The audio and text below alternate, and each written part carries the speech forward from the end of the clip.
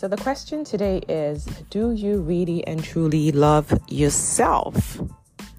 Today, I want to explore building confidence and resilience in the dating world through self-love.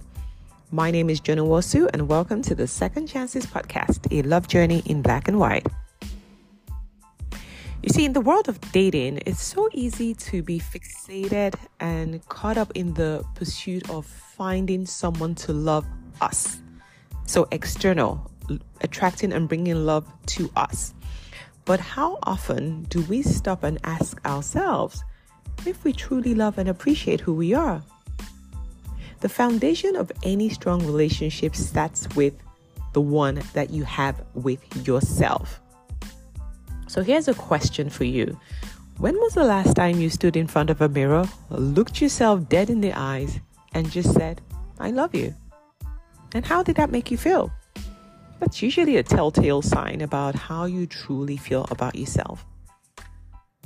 Self-love is beyond just feeling good about yourself. No, it's deeper. It's about acknowledging your worth. Not just saying it, but acknowledging it and knowing it to be true. It's about respecting your boundaries. And it's also about understanding what your needs are, your needs. This self-love is what builds confidence and resilience that you need to navigate the modern dating world. So let's start with confidence. Confidence in dating doesn't mean that you will not face rejection or that you will not be disappointed. No, you will. But it's what happens when you're faced with those situations that make the difference.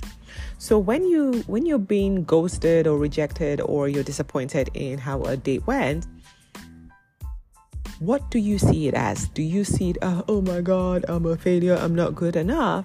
Or do you see it as an experience that doesn't really define your worth? It's just an experience. And it doesn't always have to be about you. Sometimes it is, but it's not always about you, right? So when you're approaching the dating game from a place of self-love and self-assuredness, then you know that you are worthy and you are enough. That is confidence. Resilience is now what helps you bounce back from those setbacks, because they will happen. The dating world are two adults with all their baggage and excesses and their expectations and their ideas coming together and trying to figure it out. So there will be issues where things don't work out. There will be setbacks. So what happens when there's a setback? That's where resilience comes into play. So when you are rooted in self-love, resilience allows you to view each dating experience as an opportunity to learn and grow, rather than, again, seeing it as, oh, it's one of your failures or your inadequacies. No, resilience is rooted in self-love. It's what helps you move forward, keeps forging ahead. Okay, we've gone through this experience. Let's bounce back. Let's go right back into the dating pool. Not, oh, I gave up. It wasn't going to work. I knew it wasn't going to work. There's nobody out there for me. No, you need to go back and keep moving forward. So how do you cultivate this self-love? Well, as with everything, it starts with self-reflection and self-awareness. You need to sit with yourself and really understand, dig deep to understand what really makes you unique. What are your strengths? What are the areas you struggle with? What are some of those trauma that you haven't dealt with? What are the areas that you still need to grow? Where are your weaknesses in this journey of love? It's a continuous journey. There's no destination. You're constantly reflecting, learning, unlearning, and trying to grow so that you're improving and becoming the best version of yourself possible. Another key in this journey is having boundaries, knowing how to set your boundaries. But for you to be able to set the right boundaries, you need to know who you are. You need to understand what makes you tick, what you're going to accept, what you're not going to accept in a relationship. So it's you honoring yourself. It's you respecting yourself and telling others, this is what I'm going to expect. This is how you're going to treat me, because this is what I deserve and this is what I want. Now, there's some unrealistic expectations out there, but I'm not referring to those. I'm talking about things that truly align with your core values. So remember that embracing self-love also means you being kind to yourself. We've all gone through a lot of experiences, a lot of trauma. In the dating world, not every experience is going to be a good one. Not every experience is going to be positive. You will have to deal with a lot of insincere people who are not there for the right reasons, people who want to take advantage, who want to use you. So you need to be ready for that. But also when it happens, be kind to yourself. Be understanding.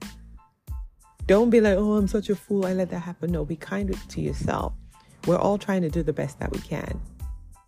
So don't be too quick to criticize yourself and blame yourself and shut down. No. Give yourself some grace. Give yourself some grace. This journey is not an easy journey.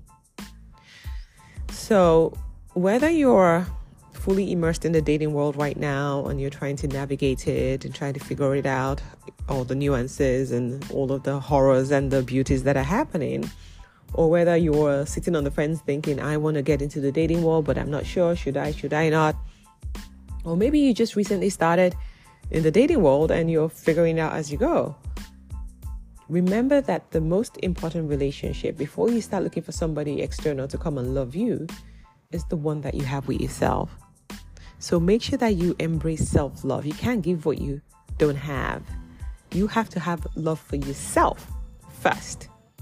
And you will see that that will transform your dating experience.